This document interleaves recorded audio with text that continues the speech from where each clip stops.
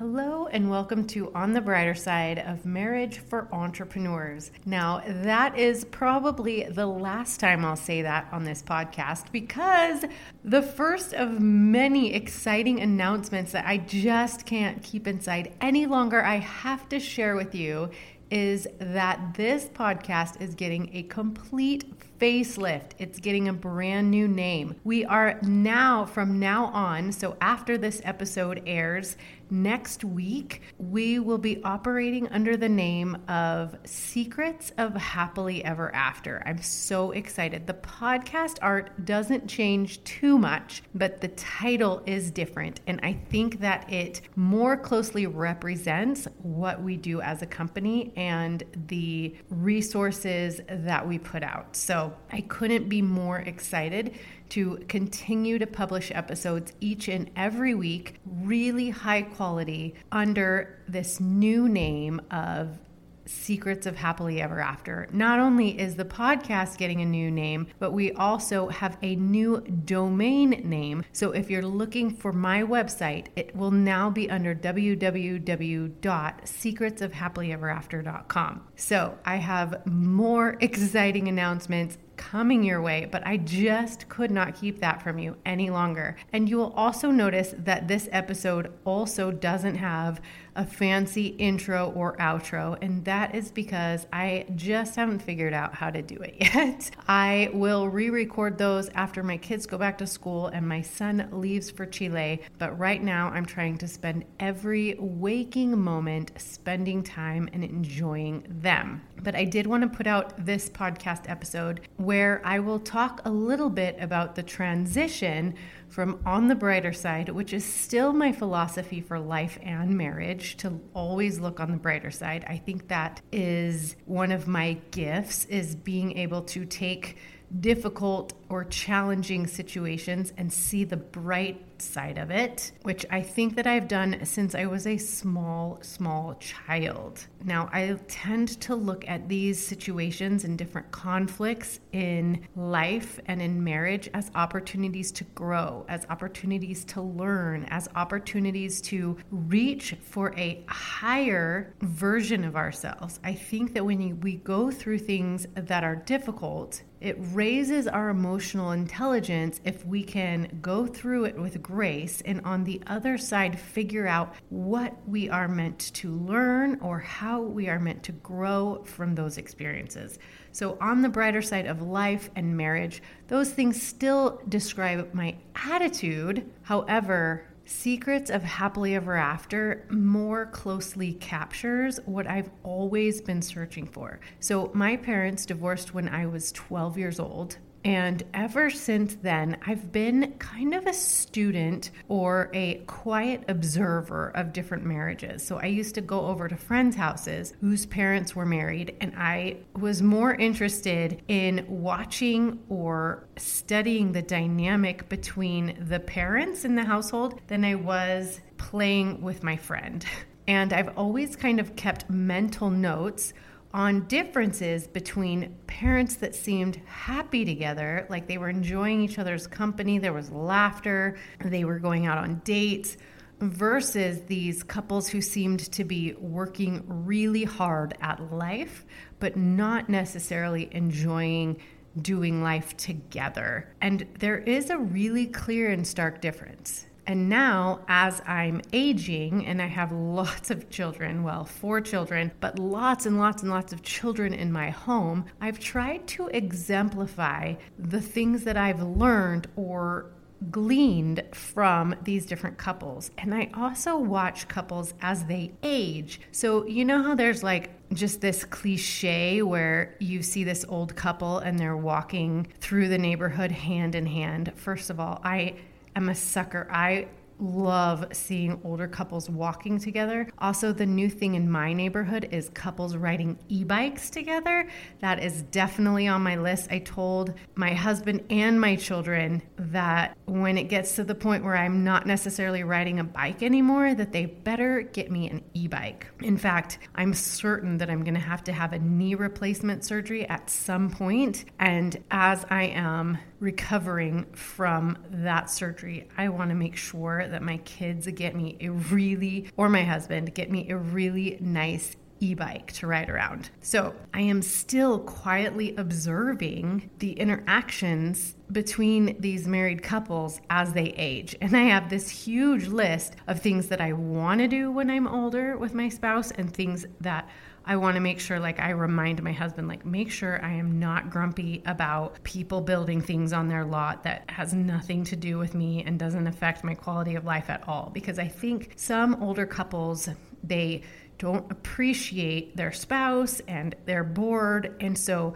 they have nothing better to do than to just worry about what everybody else on the street is doing. It's crazy, right? So I want to make sure that I don't end up old like that, but that I end up old and still looking for adventures and spending quality time and just living a happily ever after life with my husband. So that's what this podcast is about. And I'm working on this super special project. It's actually going to be my first book, but in preparation for it, I have been interviewing couples who have been married more than 50 years. And this has been so eye-opening for me, so fun. I ask older couples questions about their life together and their love story and raising children and things that they've learned and how they've supported each other and how they've grown through the years. It's really, really cool, but it's also very, very obvious those couples who are happily married still, who have really taken the time to learn about each other and grow old together and have developed this really intimate friendship versus those couples who are just mutually tolerating each other because they're either too old or too tired to figure out anything else. And so they just kind of go through life. They have their hobbies, they see their children, but they're not happy together. And they sometimes don't even sleep in the same room. And they have a lot of negative kind of memories and ways that they describe each other. It's very, very obvious, those who are happily married and those who are just married. And so I've dedicated this podcast, my work, and my coaching to figuring out what those secrets are that happy couples who have been together for many, many, many, many years and have many years to go, what differentiates them from other couples who are just old and still married. So differentiation is something that we'll talk a lot about. It is a very complex kind of principle, but it's right at the center of what makes couples really, really happy. So we'll be talking a lot about that. But also one thing that I've noticed about these really happy older couples is that most of them have done work that can't necessarily be done by themselves, meaning that they've utilized something outside of their marriage to help them really get to know themselves and each other. So what I mean by this is, I think that there is learning and growing that needs to be done that couples can't necessarily do on their own, or very, very, very few couples are successful at doing this alone. And here's what's really difficult about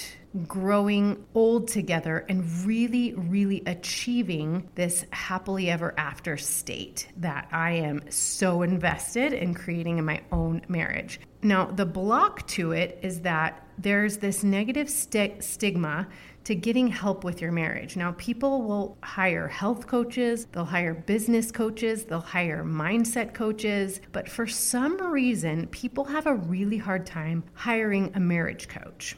And marriage coaching hasn't been around forever, but it has a very important purpose. So historically, people have gone to marriage counseling, but there is a very negative stigma to having to go to a marriage counselor. I'm grateful that that's lifting a little bit because there is, I think, a lot of benefit to therapy in helping people parse through trauma and really difficult childhood experiences. But when it comes to moving forward and creating the kind of life and marriage with intentionality, there is something so important about a marriage coach. And statistically, studies show that the most important relationship, the most important factor to whether you will be happy in your life or not, is the state of your marriage relationship, your most intimate relationship. So if you work on that and nail that down, then you'll be happy. And if you ignore it or you neglect it or you don't do the things that are required, then you won't live a happily ever after life.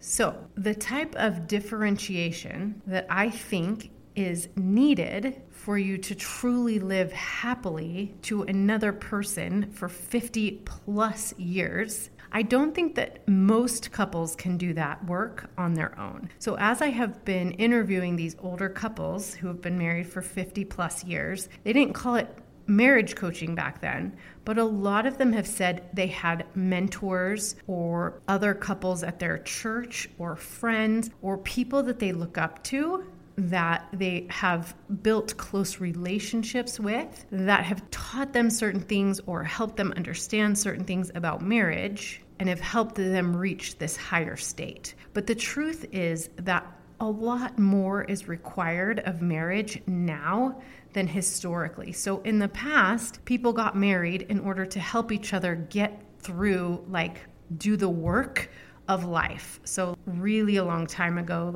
help on the farm and, raise children. And you needed 2 people to be able to do all the work of life. But now people want so much more from their marriages. It's not just convenience anymore. It's more of people want fulfillment. They want adventure. They want to evolve and become better through their marriage. And it's absolutely possible. You can get all of those things out of a marriage, but I do solidly feel like you need help. Like you need to learn from somebody who has walked that road, someone who is trained to ask the right kind of questions and help you confront the things that are standing in your way from getting everything out of your marriage that you've always wanted. So let me give you an example of this. I had a client, and I always change their names for the podcast. So let's call him John.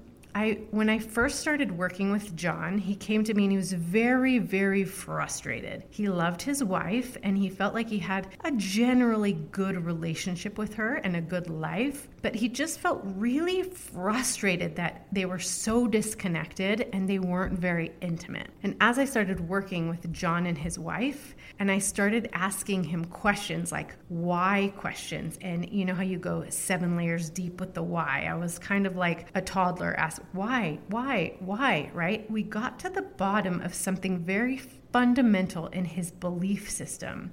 Now, he had great parents, and they had created a very traditional home where the dad worked outside the home. He left every day for work, and the mom stayed home and raised the kids. And John really appreciated and loved the way he grew up and the way his parents parented him. But he was attracted to his wife, Sarah, because she was not so traditional. She was kind of strong and independent and knew what she wanted, and she wasn't a whole lot like his mother. So he was very attracted to her. They got married, they started their family, and Sarah worked outside the home. So that required of John to help more with the housework and the childcare and to be more of an equally yoked partner in all the different avenues, because they were both going to work every day and they would both come home tired, and this housework still needed to be done. So John was walking around with all of this resentment all of the time that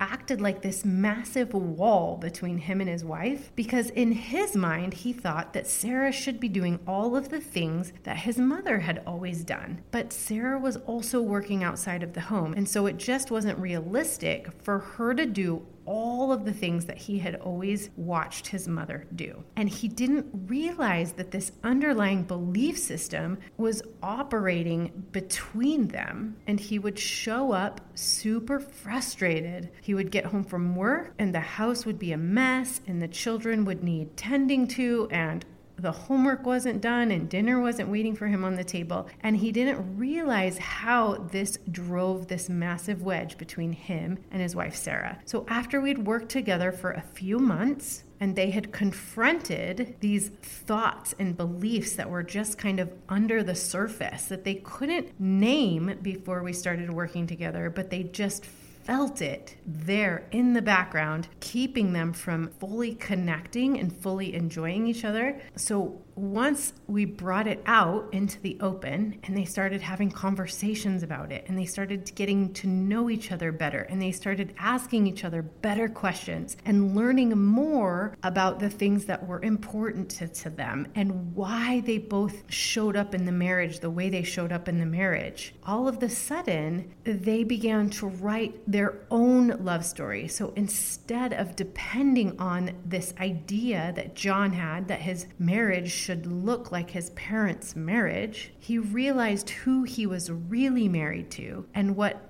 an incredible, talented, and beautiful woman Sarah really was. And they started writing their own happily ever after love story. And so after I worked with John and Sarah, that's when it kind of sparked in my mind that all couples should be able to write and live out their own happily ever after love story. But it's not necessarily as easy as it sounds.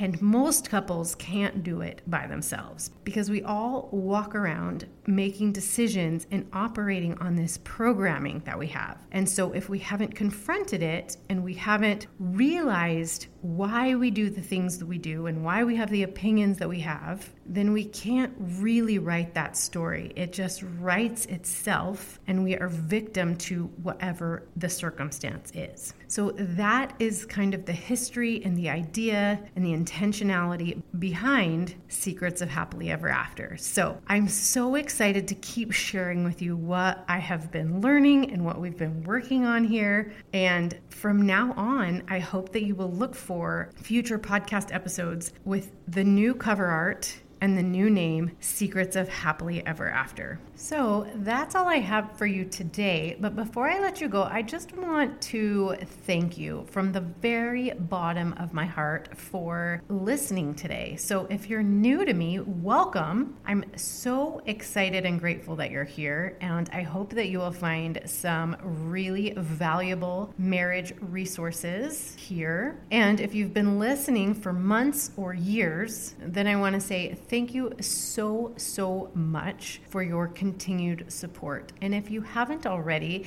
if you could jump over to Apple Podcasts or whichever podcast player you're listening on and leave a little review for me, that would really help other people find the show. So if you know people that are married, you can also just click on the little ellipses and share this episode directly. And if in the future you hear episodes that you think your friends or family would enjoy, please do not hesitate to share these episodes with them. I just think it's so very important to support each other as we all strive to make our marriages and our homes happy and joyful so that we may experience all of the goodness that there is to be had with our spouses in our marriages. So join us same time, same place next week. And until then, have courage, be kind, and stay on the brighter side.